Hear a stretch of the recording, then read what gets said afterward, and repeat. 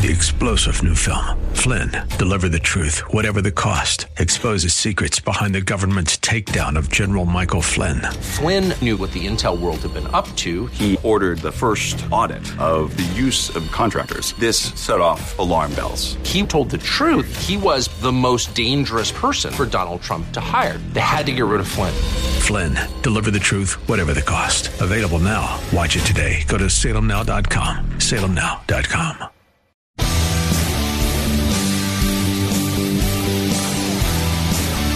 Are you looking for truth from God's Word that you can understand and apply to your life? You'll find it today on Make It Clear with Dr. Stan Pons. Listen now as Stan makes it clear.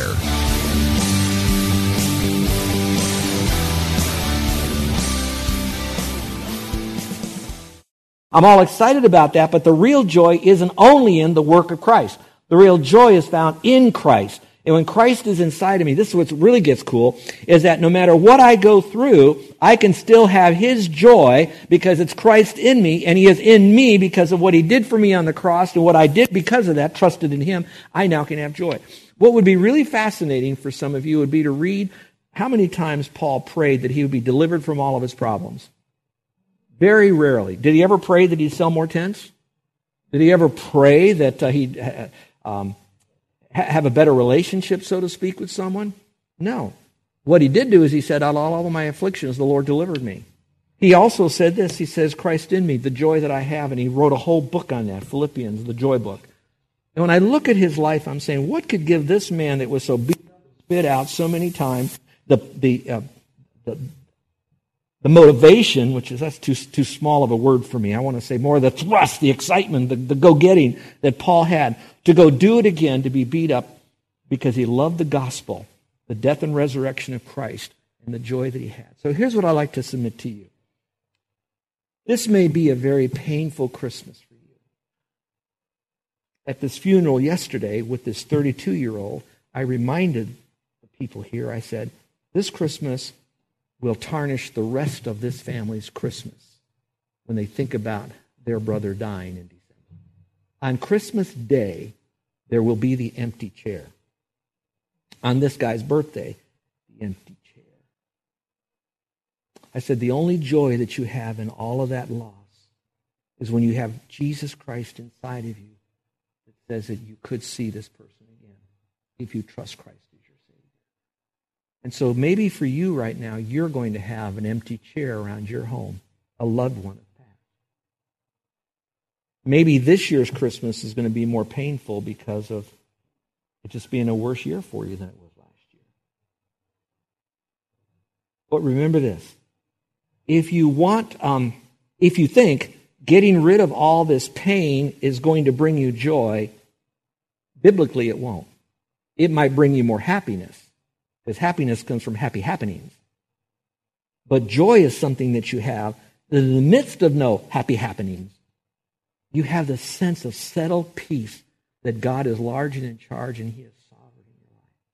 Now remember, where did that come from? It came from Christ.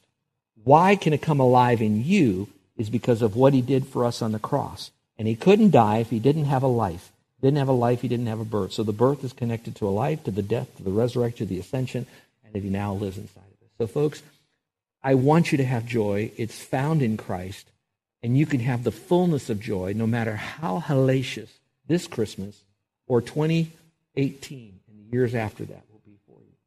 Someone, I was sharing this with a dear friend this morning. I really don't get discouraged.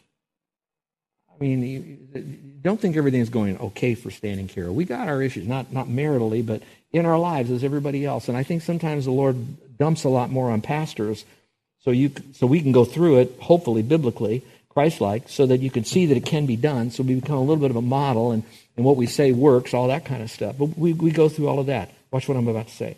So I really don't get discouraged. Do I get disappointed? Yeah, I do. Do I grieve and weep when I see things happen? And yeah, I don't know if I'm like Christ or not, but usually those things are born, problems are born because of sin. So there is that. But I don't get discouraged. And that's not because I'm great. It's because I have a greater God inside of me, in the person of Christ. So he says, Fear not. I bring you glad tidings of great joy. I want to give this to you for some of you that are saying, I heard all of this stuff before. This you might not have heard. That phrase, good news, is euangelize. That's coming from a word that means euangelio, which also refers to the evangel. So the good news and the evangel, Christ, are all kind of together in the Greek.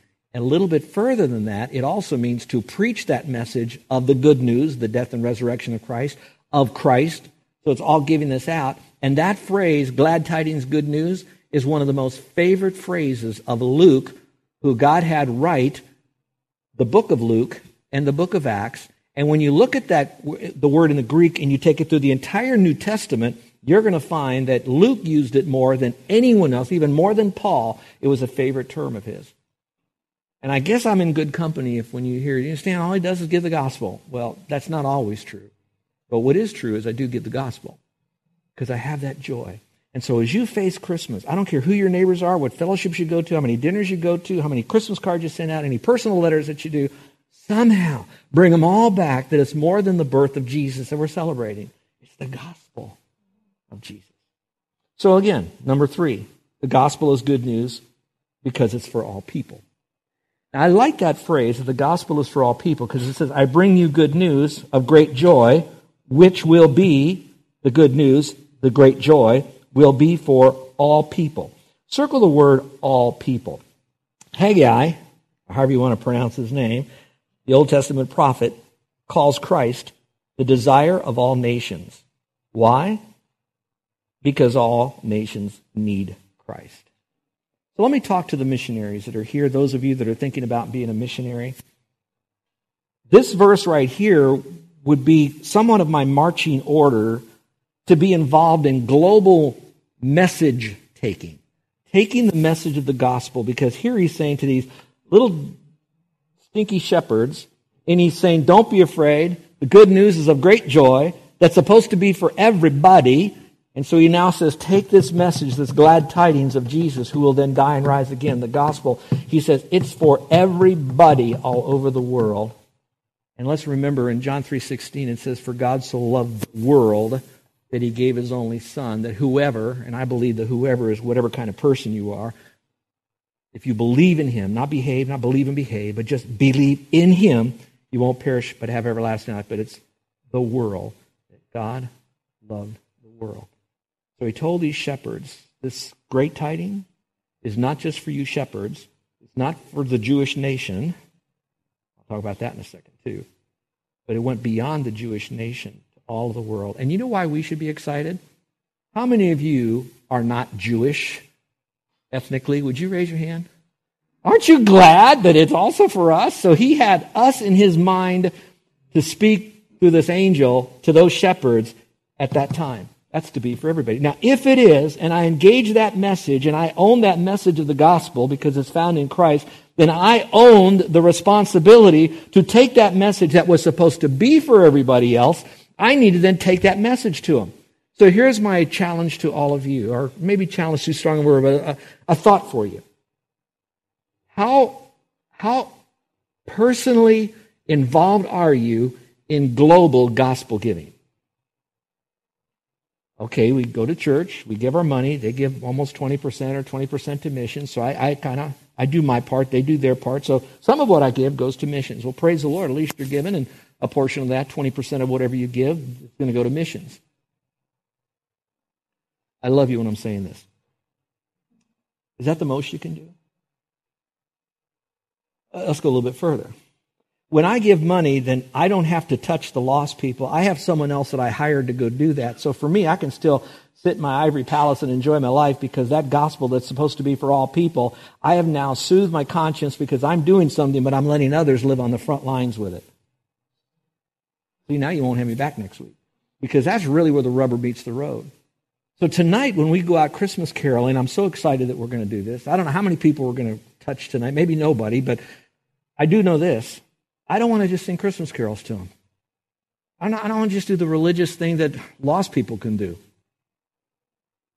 I want to do more than just pass out flyers of the church, which we will. Beautifully done. Some of you have seen them. They're gorgeous.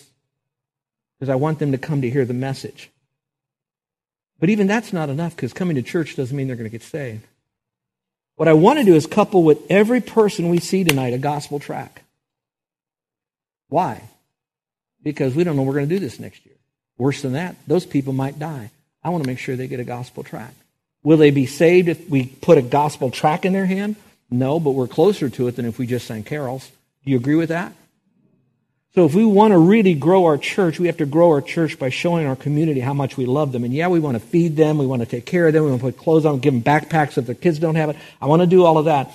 But I don't want to make Orlando a better place to go to hell from. I want to reach them for Christ, because I can do all of that, but if I don't tell them the greatest news, which is the gospel, I haven't really done anything for them. And so it's to be to all people. So here's what I want you to do in your quiet time. Ask the Lord, what could you begin doing now, more than you've done in the past, globally, for heaven's sake? And I'm going to ask the Lord the same. I'm going to ask the Lord if I could go to another country for a while and give the privilege of training up people to do it, passing out gospel literature in their land, in their language, doing something more than what we're doing now. Not that we're not doing anything. I said something more than what we're doing now. Because this good news is for everyone.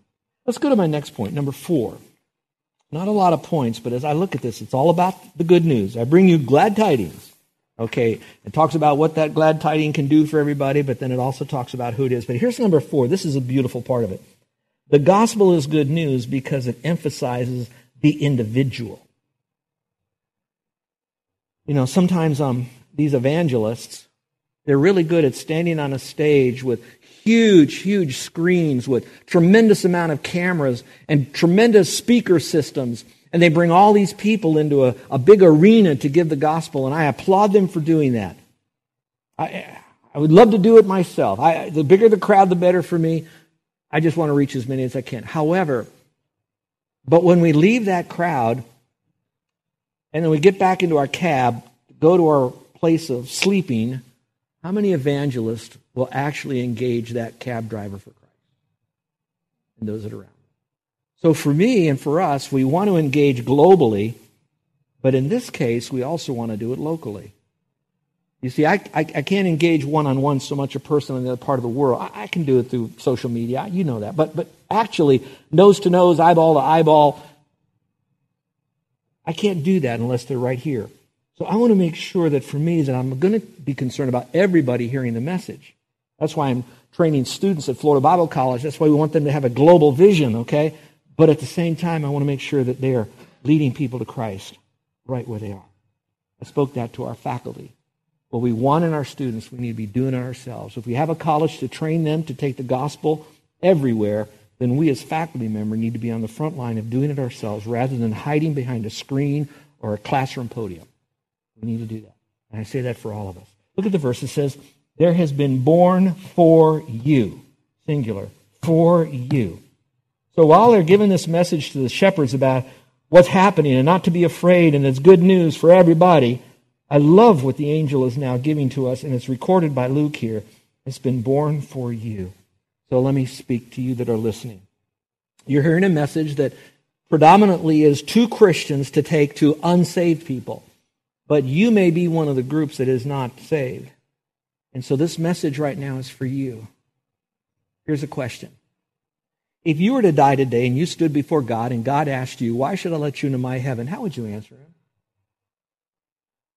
If you give him any other answer other than as close to what I'm about to tell you, then you're not going to heaven. The answer ought to be, because I trusted Christ as Savior. A week ago, my family came in. You saw them last Sunday. The weird thing was that we were supposed to go to dinner on Friday night, and we all had the reservations. Everybody's going. This is our big once-a-year family dinner besides what Carol cooks at the house. And the night before, someone was working in our side of our house, and they were digging, and they chopped the cable that goes to our house. I didn't know that, you know. They chopped it, and so busy I didn't get on the internet and don't watch a whole lot of TV. And so I went in the next morning. I turned on my machine to do all my emails early before I headed out. And when I did, nothing lit up. So I'm looking all around. Nothing's working. So, of course, I called a cable company. And the cable company says, you don't have any problems with your system. You have a problem with your cable. And I said, I bet I know what happened. I had someone digging in the backyard, and they chopped the cable and cut the lifeblood to the family. Anyway, back to this. So I said, okay, what can we do about it? So they talked about sending a guy out. He finally comes out, and he said, yep, your cable is chopped. And he said this. He said, I have to put in a whole new cable. I said, no problem. So now he's trying to get this thing up. He put in a new cable. Nothing's working. The DVR is not working. Nothing, but the cable is there. What happened is the new cable came in, lit it all up, blew out everything that we had. So now there's not. And he said, I'll fix it for you. I'll fix it for you. Now the family has already gone to dinner, and they went to a restaurant that I really enjoy going to because I like the food and want to be with the family. And now I'm sitting there in a home trying to get this thing going. And so I'm sitting there, and I'm so sorry. He's calling the boss. I got the wrong thing here. It's not really working. This guy's so patient, blah, blah, blah, blah. And he goes through it all. And finally, at the end of the evening, I almost missed dinner. I walked him out to the truck, and I said, I know you're more frustrated, I think, than I am that you can't get this thing going. But I want you to know it's okay, because we could all be living in Afghanistan or Puerto Rico. I said, it's just cable. It's just cable. Don't worry about this thing. And I said, here's what you really need to be concerned about. If you're going to go to heaven or not. And it's only by faith in Jesus Christ. Would you mind if I shared with you the simple little way that you can seal the deal with God? He says, no. He said, I already know that. I trusted Christ as my Savior years ago. He's a Haitian. Been here 10 years. He says, I know I'm going to heaven. And He's the only way. And you don't have to be good to get to heaven. You just have to trust Christ. I said, man, he could be a preacher. Now, why am I telling you all about that? It's one-on-one evangelism that you do with people. And I pray that we do that. Each person, contact his opportunity as much as you can. Now, sometimes you can't. You can't corner someone in an elevator. You can't stop everybody in line at Christmas time to talk to the cashier. I get that. Probably can't do it on your job. But don't let Satan use all those reasons why you can't to then think that you can't do it anywhere. There's a lot of other places you can do it. I've given you two illustrations here from Scripture. One time Jesus comes alongside a Jewish ruler, a Jewish leader, and he gives him the gospel. Wisely, he did it at night privately so that he could have that conversation, but he still did it to this great guy, think about a guy, Jewish leader, talking about Jesus, salvation, being born again, the whole context. Then he talks to a woman over here. She wasn't Jewish. She wasn't really a Gentile. She was kind of a mixed breed, low class, because of her background, and she's a woman. Now, the woman part isn't the bad part. That's probably the good part, and I'll explain that in a moment. But the bad part is she had all this other baggage, and so she had to go get her water later in the day, and Jesus engages her with the message of salvation. So as I step back over this, here's what I'm looking at. Jesus, who now is the one talking about, the angels are talking about, he's going to go to the cross, die for the world. He's all this global in mind. He's teaching his disciples all of this, so they would go into all the world and do all of this. But he never forgets the individuals, concerned for the masses, but remembers the individuals. And then he doesn't qualify the individuals. He goes to a guy, he goes to a woman, he goes to a religious leader, he goes to one who's not religious, he goes to one that's high class, probably had some money, a lot of connections, so he had to do it privately where people wouldn't put him down and just focus on that, and to a woman over here that was just an outcast. And I think he preached his two best sermons to those people. That's my opinion. And so I want to remember the masses, but don't forget the individuals. Number 5. The gospel is good news because it saves. Now, I'm going to spend more time on this next week because I'm hoping that you folks will really fill this auditorium with lost people because I want them to know about the Savior. But I'm going to give you a little bit of a backstory for those of you that have a little bit of back knowledge. It says, a Savior who is Christ the Lord. So the question now for today is, what does it mean, Savior? He's the Savior because He saves us from our sin. So mark that down. He saves us from our sin. Interesting how the angel says, she'll bear a son, and you shall call his name Jesus, for he will save his people from their sins.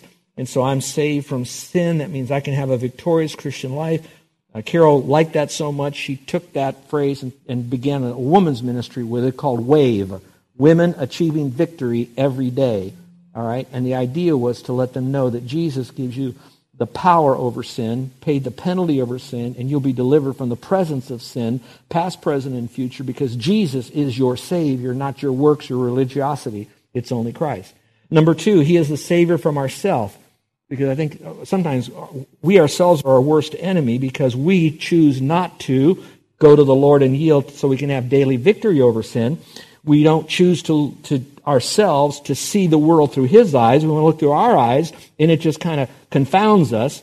So really, He's the Savior from ourselves. For the law of the Spirit of life in Christ, Jesus has set, I love this, you, that's us, the whole part of us, free from the law, the enslavement of sin that so takes over in our life, and of course, death. Number 3, He's the Savior from Satan. I love that. That doesn't mean Satan won't tempt me every day. It doesn't mean the Lord won't allow Satan to do this every day. But the Lord also says, no matter what Satan tries to do in a temptation, I will always give you a way out. I'll give you the power to not submit to him, that you have the power to live a victorious Christian life.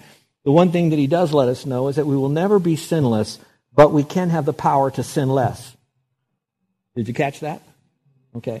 And that's the beauty of all of that. And Satan's the dirty bird that's out there.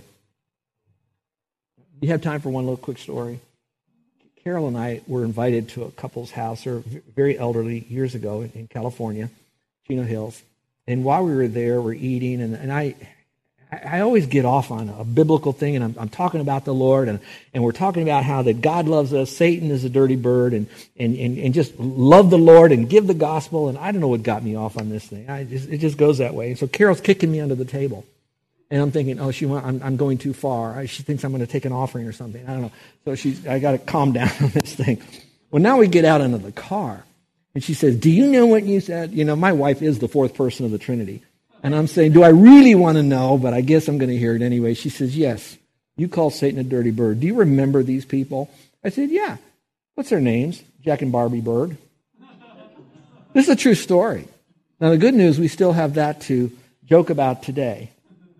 But apart from that little anecdote, I do want you to know our real enemy is not people, it's Satan. And our real enemy is ourselves, because we sometimes think people are our enemy when it's Satan. And we do all of that because sin is so powerful until we submit and surrender as a Christian to Christ. Listen carefully. You have none of that going for you if you haven't trusted Christ as your Savior. So the good news is that we are saved from that sin. He is the Savior, so we can live a victorious Christian life. And like a great Bible teacher, Charles Ryrie, he said, our Christian life, we're going to have good days, bad days, good days, bad days. And we ought to have more good days than bad days. And in our progressive sanctification, our progressive realizing that we're separated for a purpose for the Lord, we begin to keep moving forward in growth, that we will sin less, even though we'll never be sinless. So the gospel is good news because, number 6, the gospel is good news because it glorifies God. Back in the passage again. The angels say all of this, a Savior who is Christ the Lord, and then they just explode in what I might call a heavenly doxology. Glory to God in the highest. And again, they only knew of God being glorified, glorious, and they could see that, but they could never experience how glorious he could be in the saviorship of who Christ is. And then it says here how this is to bring glory to God in the highest. So let me make a little bit of thought. If this is good news, he's talking all about the gospel, the good news, Christ coming for everybody, for you in particular, gives you joy, gives you victory over sin, saves you from your sin, separated you from the Lord, forgave you of all that sin. What makes this so glorious? It's the gospel. So, my dear friends, I want you to know that I love preaching the whole counsel of God. You can tell that. I hope you can. It's who I am. But here's what I have to say. I don't know if anything gives me greater joy than for me to be able to share the gospel with someone who's lost. I do not want to elevate the gospel truth above other truths, because all truth like this is God's truth. But I would like to prioritize it this way. All the great stuff that I could teach the person about God and how important the whole teaching, the whole counsel of God is, it's practically meaningless on someone who hasn't trusted Christ as Savior, because they do not have the power to understand this or know spiritual matters. And so if I really want to know the whole counsel of God, which I really do, because that's given me a breadth that I'll never be able to get as far wide, or the depth that I'll never go plummet its depths enough to know God, even with all of that, I have none of that unless I trust Christ as my Savior, who now He comes inside of me. He gives me the ability to know and understand Scripture and can guide me into all truth like this. So everything begins at the gospel. Let me say this. People say, well, you give the gospel, we want to go deeper. In many ways, you can't go any deeper than the gospel. Until you own the gospel, Jesus is your Savior who died and rose again as the Lord God Almighty. The rest of the stuff is great stuff, and you might be able to intellectualize some of that, hopefully put some of it together, but fully grasp the depth of its meaning. You're listening to Make It Clear with the teaching of Dr. Stan Ponz, founder of Make It Clear Ministries. Make It Clear is dedicated to taking the Word of God with clarity into every person's world. It is the support of listeners like you who make the ministry of Make It Clear possible. You can provide your tax-deductible gift to Make It Clear online by going to makeitclear.org, or you can mail your gift to Make It Clear, P.O. Box 607901, Orlando, Florida 32860. Thank you for helping us make it clear. If you would like to have Dr. Ponz speak at your church or event, please send us an email at tellmemore@makeitclear.org. Thank you, and remember to make it clear.